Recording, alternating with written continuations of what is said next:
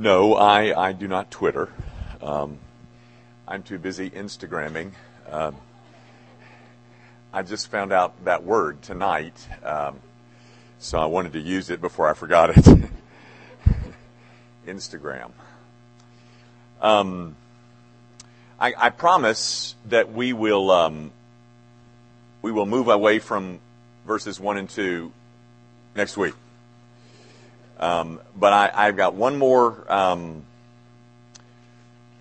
set of things that I'd like to say about really verse 2. But let me read verses 1 and 2 of Romans 15, so you can tell that I didn't make this up. Paul says, "We who are strong have an obligation to bear with the failings of the weak and not to please ourselves. Let each of us please his neighbor for his good, to build him up." I said last week that there's a principle contained in those two verses, and the principle is we who are in the position of strength are the ones that have to do the giving. And the giving gets old. You know, we give, and you ultimately get tired of giving. And but that doesn't deny the fact that the principle is true. We who are strong are to use that strength for in the interest of and for the benefit of those who are weak. That's what we looked at last week. So tonight, say again.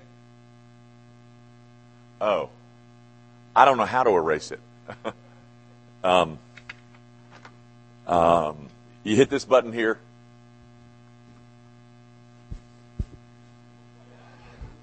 Well, I tell you what, just leave it up there. Yeah, it doesn't bother me. I just hope this is the right kind of thing to use with this thing. Okay. I want to introduce you to a word tonight, a Greek word. It'll make you feel real smart, and it shows you that I do have a seminary education. Now,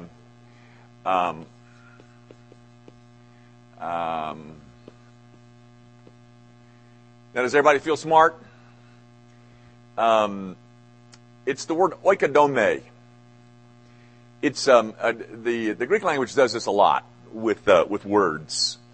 It takes two words and puts them together and makes a new word. The word oiko or oikos. This is a wonderful device. Means house. And then this last half of the word. This is a noun, by the way. The last half of the word is a verb form of the word to build. To build a house. Oikodome is to build a house. I draw your attention to that word because it's found in verse 2, and I think it says a lot. I mean, I think it says a lot about what it means. Let each of us, and I bet you could pick out which word it is, let each of us please his neighbor for his good, to oikodome, to build him up. You know, to take something from the ground floor and develop it into something that's useful and good and beneficial. You know, it's we're called to oikodome, to build a house with each other. That is, I'm being asked to please my neighbor in such a way that he gets built up. And some of your translations have the word edify in them, and it's a good word, but it doesn't give you the sense of the Greek term. To build the house. We're house builders. We're supposed to be building houses of each other. Now, before we get too far into this, I want to draw your attention to something else that Paul stated in this same argument, but it's in verse 14. Excuse me, it's in chapter 14, verse 20. Where he says, and I alluded to this, I think, last week, but do not for the sake of food destroy the work of God. Everything is indeed clean, but it is wrong for anyone to make another stumble by what he eats. Okay, I want to draw your attention to this. Do not forsake, for the sake of food, destroy the work of God. One of these days when you got a lot of time on your hands and you have access to my library, you can go in there and just pull down all of the commentaries on the book of Romans, and I must have 12 of them. So just stack them all up and start reading on chapter 14, verse 20, and see what these commentarians do with the idea of destroy the work of God. Now think about that for a second. Can we really? I mean, could we really destroy the work of God in somebody? I don't know. I'll say this, the commentarians are all over the map concerning what that's supposed to mean. But this much we can say, guys. It ain't good. I mean, it's damaging. Here's what we're called to do in 15:2, but you can do the opposite of that. You can, oikodome, destroy. You can destroy oikodome. Now, I don't know what to tell you about. Do you mean to tell me that by my foolishnesses that I could so harm you that the work of God would be utterly destroyed in you? I had trouble saying that, and I'm not sure that's what the Apostle Paul meant. But I'm telling you, no, I'm not even trying to. I'm just trying to tell you guys that what we're called to is to build, and what we do sometimes is destroy. So what I want to do with you tonight is that I just want to give you 5 ways that we destroy and 2 ways that we build. 5 things that are destructive to spiritual progress in to other people, or to each other, however you want to say it.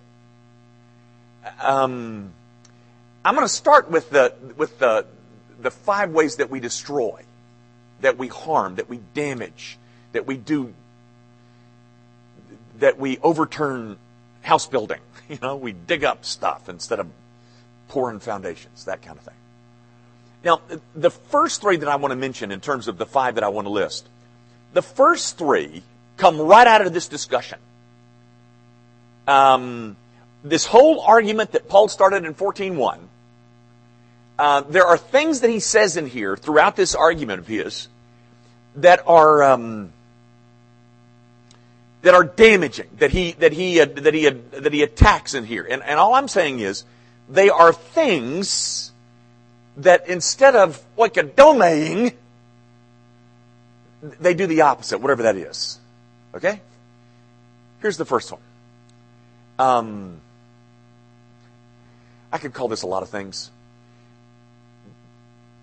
But in my opinion, and this is one opinion among many, but the thing that makes the Christian church the most ugly to the outside onlooking world is our eagerness to be hypercritical of one another. Or the word that I think really communicates is judgmental.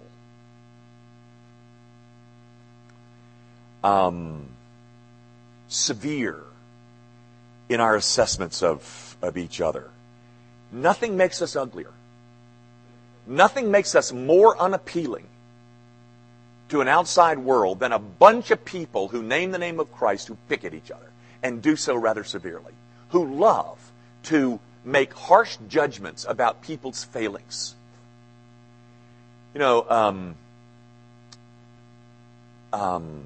tell you just a quick story. This happened to me recently, but and I'm telling you, I think it's very applicable to a lot of us. Sitting out in this room tonight, there's some nice people. Not very nice, but kind of nice. Some nice people who really want to do right, who really want to be good employees and employers. And particularly, they want to be good parents. They do everything they can to just really do that parenting thing well. Mm-hmm. And then, somewhere along the line, somebody blows up. One of the kids does something. I was just as I said recently, but I mean, this sweet couple, I mean, they did everything. They did everything that you're supposed to do to raise good kids, you know. But the oldest kid at one of his teenage years decided that there was a real attraction for him for marijuana. And, I mean, he went from there into, you know, this spiral down, et cetera, et cetera. But here's the point. I mean, it's an ugly story, and the poor kid is still, I mean, it's 3 years later, and it's still going on. He's been to all these treatment centers, and nothing's working, and it's... But the thing, this man had been a part of a church that is a pretty good church. And he went to a meeting it was a parents' meeting, you know, just for the kids in the youth program. And in the midst of this meeting, this father, brokenhearted, wanted to share a part of his pain that he was dealing with over, you know, just the disappointment, and we did everything right, and he's angry at God, and, you know, this is not supposed to happen, and, you know, there's all kinds of ways we could analyze this. But the point is, he said, when I got finished, first of all, not another person spoke. And when the meeting was over, not one person spoke to us. Have you seen that trailer for this new Matthew, whatever it is, Go On? What's that guy's name? Matthew Perry's thing, Go On, and you know, they're gathered around a tree, and this girl who's somewhat unattractive says something about, you know, and everybody just sits there in silence, and she said, "Oh, I thought everybody was supposed to say that," or something like. Well, that's the kind of setting. From that event, that man and his family was so wounded. So wounded. We've been in this church for 15 years. You know, all this. But at least, rightly or wrongly, I mean, I think at least it is somewhat objective that nobody spoke to him. But he felt so judged. Now, of course, you and I, we don't have any problematic kids like that. Not us. So, I mean, if they just did it like we did it, then they wouldn't have this mess on their hands. There's nothing that does the opposite of oikodome like that kind of judgmental, hypercritical, hyper-judgmental spirit, ladies and gentlemen. And let me say just one other thing. If that's one of your gigs, one of the things that you are guilty of, there's a statement that the whole world knows in Matthew chapter 7, verse 1 that says, "Judge not, lest you be judged." And everybody seems to know that. But what does that mean? You know, if you go out and have an affair, I've said this before, but some of you haven't been here before. If you go out and have an affair, and I call you an adulterer, that is not a violation of Matthew 7:1. I'm simply I'm assigning a definition to your act. But if you go out and have an affair, and I say, well, you know, I know what he was up to. I mean, I know why he had that affair. No, you don't. My point is, when you start assigning motives to people's actions, then, ladies and gentlemen, you have violated Matthew chapter 7, verse 1. When you assign motives. You don't know what you're talking about. So you might as well shut up. I'm saying the thing that overturns this house building project, and it comes right from this argument is this judgmental, hypercritical, severe, you know, and you've heard this, I even hate to say it because it's so hackneyed these days, but this is where the whole term shooting their own wounded came from. Which I think you probably know this too, that the first one to ever say that about us was Madalyn Murray O'Hair. She's the one that said, it's Christians, they just shoot their own wounded. Well, that's one of the things. Let me move to number 2. Again, it's coming right from this argument. That is, the things that are the opposite of home building is that they fight over things that simply aren't important. They fight over whether or not you should or shouldn't drink a glass of wine. Ladies and gentlemen, if you want to have that argument, you need to take that argument someplace else, because we're not going to have it here. That's just a foolish, silly argument. It's just a waste of time. And I'll tell you the story. I think I did tell a story one time, but this was when we were still in Ocala, Florida. It was the first ministry I was in right out of the seminary. And there's this woman who was Hawaiian. She's a neat woman. Her name was Manu. And she was a veterinarian, actually, and she was a horse doctor. And down there, horse doctors are paid quite well because there's more registered thoroughbreds in Marion County than there are human beings, for those of you who would like to know that. But anyway, she made quite a handsome living operating on racehorses, on high-dollar horses. She was a newly converted woman, had all kinds of issues, and came to know the Lord.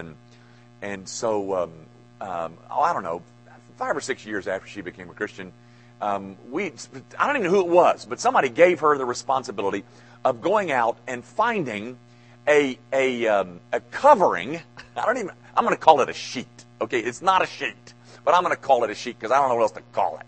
It's a sheet that covers the communion elements. You know, the little glasses and the... Now, we don't have a sheet here because we're uncircumcised Philistines here at Gracie Band, and we don't have a sheet. We don't have any sheet. And you're supposed to have a sheet. But Manu was assigned the responsibility of buying the sheet. And she went out and bought a very nice linen, expensive thing. But Manu had the abject audacity to buy one of those sheets, and it was not white. It was not brown. It was not black. It was not purple. It was off-white. And I'm telling you, you would have thought the woman shot the Pope because she bought a sheet that was off-white. And I'm telling you, I saw a man take her head off over the fact that everybody knows that the sheet's supposed to be white. I didn't know that. I didn't know what an Instagram was either, but guys, that's this. One of the arguments that Paul is putting forth here is that there are little things that you people fight over, like food and what you drink, and stop it. That stuff destroys the work of God. It's not okadone, it's the opposite, whatever that is.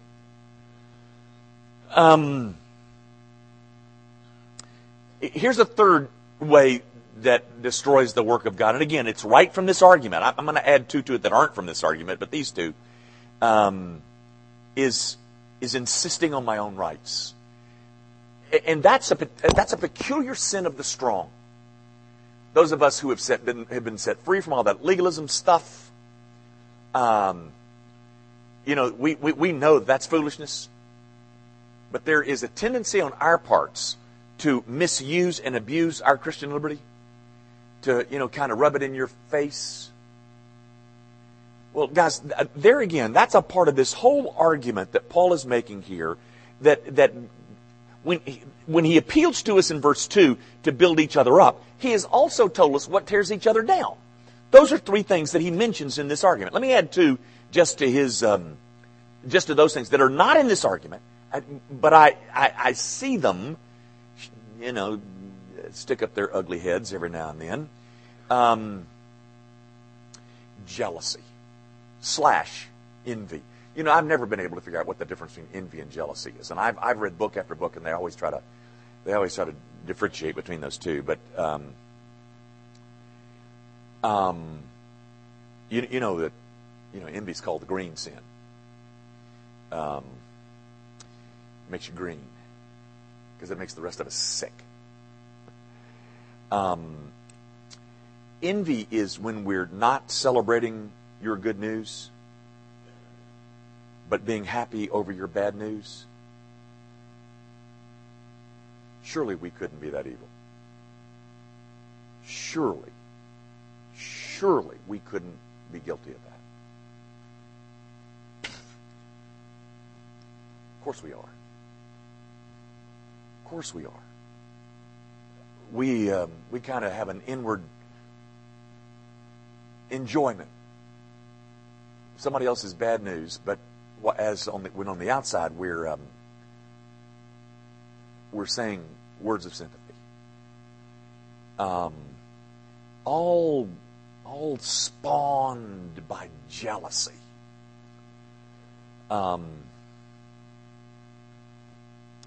It's just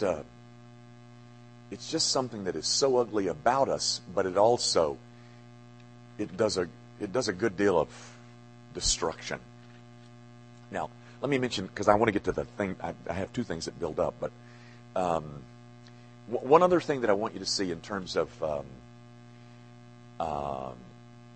tearing down or destroying, and it really grows out of Romans chapter 12, so if you've got your Bibles open or your phones are on, look at Romans 12. Let me read you 3 quick verses, and these are very familiar. I appeal to you, therefore, brothers, by the mercies of God, to present your bodies as a living sacrifice, holy and acceptable to God, which is your spiritual worship. Do not be conformed to this world, but be transformed by the renewal of your mind, that by testing you may discern what is the will of God, what is good and acceptable and perfect. And here it is. For by the grace given to me, I say to everyone among you, not to think of himself more highly than he ought to think, but to think with sober judgment, each according to the measure of faith that God has assigned. Now, here's my point, guys. If you fail to understand your rightful place in the body of Christ, what it does is,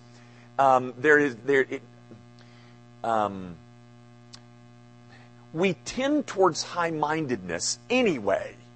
So one of the things that helps us combat our own high-mindedness is an understanding of the distribution of spiritual gifts by God the Holy Spirit. That is, don't think more highly of yourself than you ought to think. Are you gifted? Sure you are. Oh, and by the way, that's what he launches into at verse 4 and following. He gives a nice little discussion of spiritual gifts. Because what Paul is saying is, if everybody understood this whole spiritual gifts thing, it would really address the high-mindedness that creeps in and damages us. If everybody understood that there's a certain interdependence that exists in the body of Christ, then we wouldn't be... we would find a whole lot more unity than we now have. You know, I've said this to you before too, but I'll say it again. You need me. But I need you too. And that's the way the body has been arranged. So that everybody has got a place in it someplace. That is, do not think more highly of yourselves than you ought to think, but to think with sober judgment. Each according to the measure of faith God has assigned. God has assigned you a certain role, a certain place, a certain gift, a certain thing. And if we understood that better, one of the benefits of understanding spiritual gifts is that it tends to create more unity in the Christian church than would be heretofore. So I'm saying, guys, one of the things that contributes to tearing down the house is not understanding the whole idea of spiritual gifts. So, I mean, I, like many of you, have had a gut full of all those spiritual gift tests. You know, have you taken one of those? I bet you have. I bet you've taken 15 of them. But, they're helpful in some ways.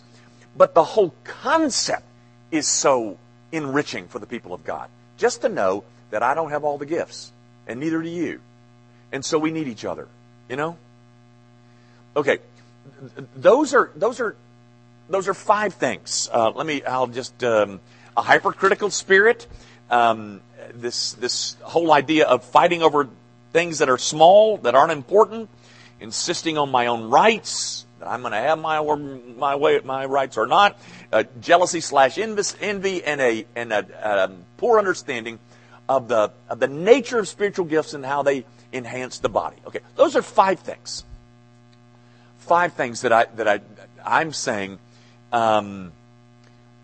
Whatever this destroy the work of God is, those 5 things do it. But what we're called to in verse 2 is please his neighbor for his good, to build him up. Now, what is it that builds him up? I only have 2 things to mention, and they're kind of broad, particularly the second one. But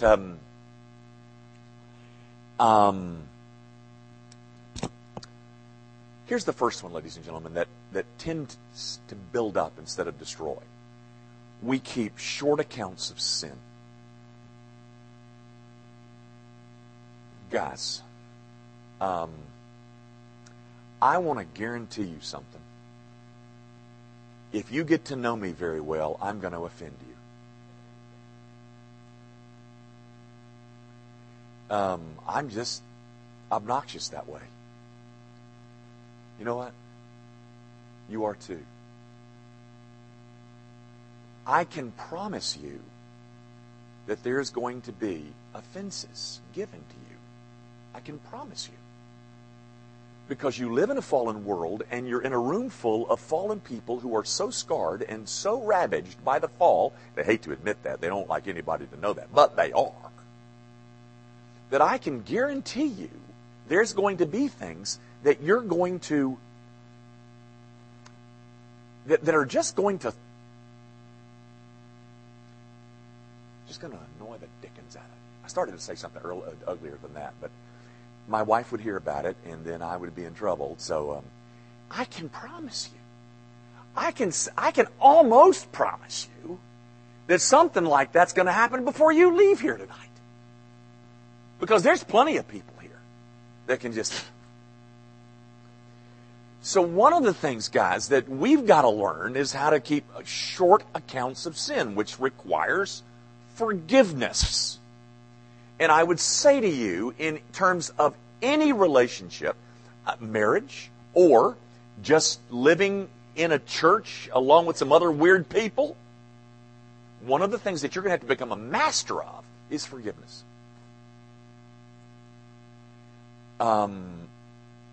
And thus you keep short accounts of sin. Let me say this, and I only got 7 minutes left, but let me say this. Forgiveness, first of all, ladies and gentlemen, is a crisis. Let's all agree that the goal is that we forgive. Okay? There's the crisis. We've gotten past there. Now, forgiveness is a process. Then it takes a while to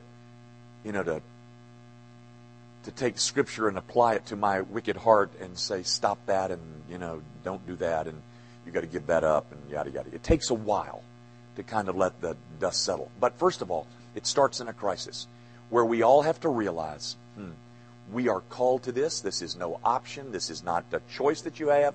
You are called to forgive. It's a crisis, and we say, okay, God, I am going to forgive that offense. Now, it might be a while before you're really enjoying the forgiveness, but we all got to agree on the goal.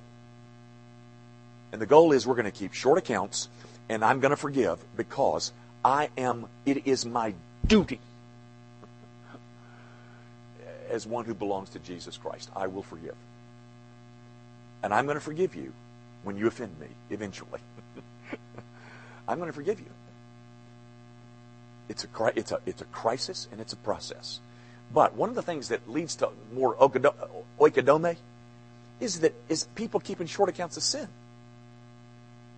We have short memories about how many times we got offended. And I'm probably the one that you have to forgive the most. I'm probably the one that you have to say, oh, he did it again. He's such an obnoxious slob. Okay, take it out on me. But gang, that's something we got to agree to. Okay.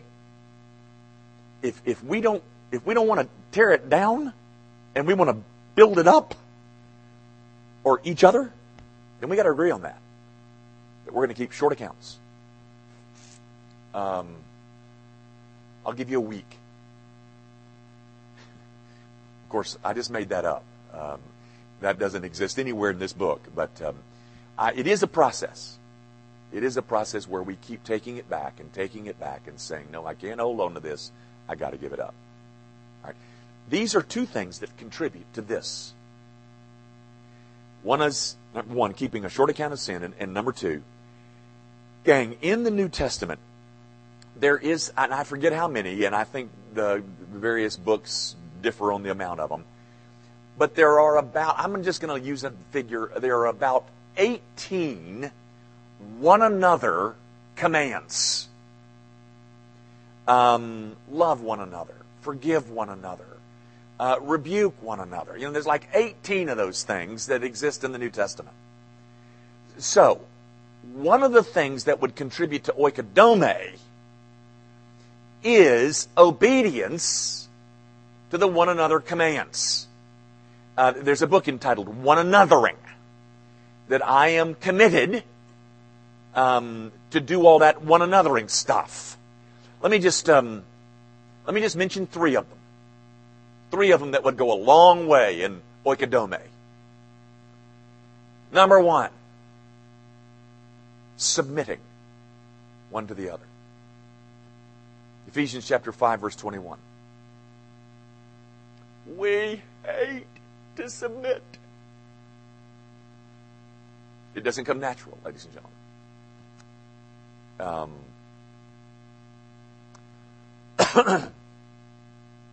You couldn't find a worse example than me. I was in the military for a while, and I was a cadet major in the United States Air Force, and I got my commission and got my bars and everything, and then they kicked me out, and I was medically disqualified.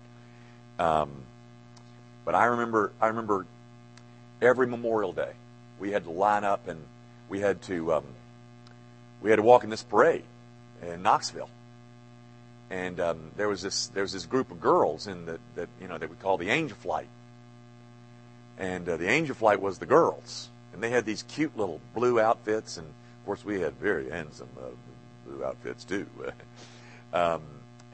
So we had to meet at like 8 o'clock in the morning or 7 o'clock in the morning to be bussed down to this place where we were going to have this parade with, for Memorial Day. And I'm okay with the parade, but I wanted to ride with the girls down to the the starting place. And this guy, I was a cadet major and he was a cadet colonel. He was a year ahead of me, and he told me to get off that bus with the girls and get on the bus with the boys. Well, I'm far more of a sister than I am a brother. But anyway, in a certain sense of that word, I'm more attracted. Okay, I want to settle that right now. Let me say this one more time. There are all of the sins about you have to worry about except two. One is homosexuality and the other is anorexia. Those two you do not about me. But anyway, the idea that some punky little guy a year older than me would come up to me and tell me to get off that bus and get on another bus.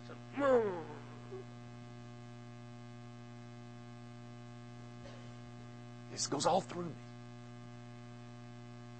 That was 40 years ago. And I still have that struggle. You do too, don't you? You women have any problem with that? You can twist the New Testament all you want to. It still says, wives, submit. And we make no apologies for that around here. How about this one? Forbearing with one another. That's in Ephesians chapter 4, verse 2, if I can... Yeah. Forbearing. Do you know to forbear with one another means there's got to be something over which you must forbear? That means there's something that's happened that has been irritating. So, if that's not there, you can't do this. So you can only do this when that's there. I'm here to tell you that's there. So, the New Testament addresses you. It addresses us. Forbear with one another. Here's my last one, and I got 1 minute. Speak no evil of one another. James chapter 4, verse 11. So y'all stop talking about me. Guys, obeying those one anothering commands. Build up. Keeping short accounts of sin builds up. Jealousy and fighting over inconsequentials and insisting on my rights and hypercritical spirit and not understanding my role as a gifted believer, that all tears down. So at least you know. At least you know that if you do those things, you're contributing to destruction. If you do these other two, you're contributing to construction. Father, we recognize that these ethical demands that are made on us are oh so beyond us. And so we ask that you would grant us grace. Not that we would ever arrive at perfect obedience, but we can sure do better than we're doing. And would you enable us all to heed these admonitions of the Scriptures, not because they earn us one blasted thing, because Jesus earned everything that we needed to reconcile us with you, but they do make for a more beautiful bride, a more beautiful church, a more enjoyable place to worship. Would you make these hallmarks of this place that is called Gracie Van? We ask it, of course, in Jesus' name. Amen. Thank you and good night.